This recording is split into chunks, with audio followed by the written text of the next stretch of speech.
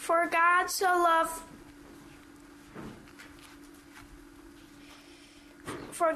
loved the world that he gave his only begotten Son, that whoever believeth in him should not perish but have everlasting life. Amen. Dear Heavenly Father, we thank you for everything you have given us. And we thank you for all these years on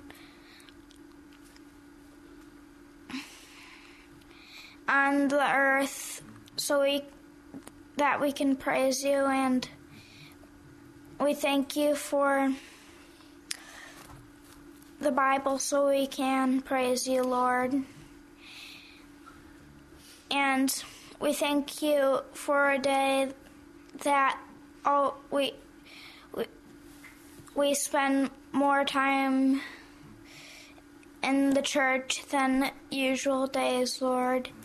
And we thank you for even more time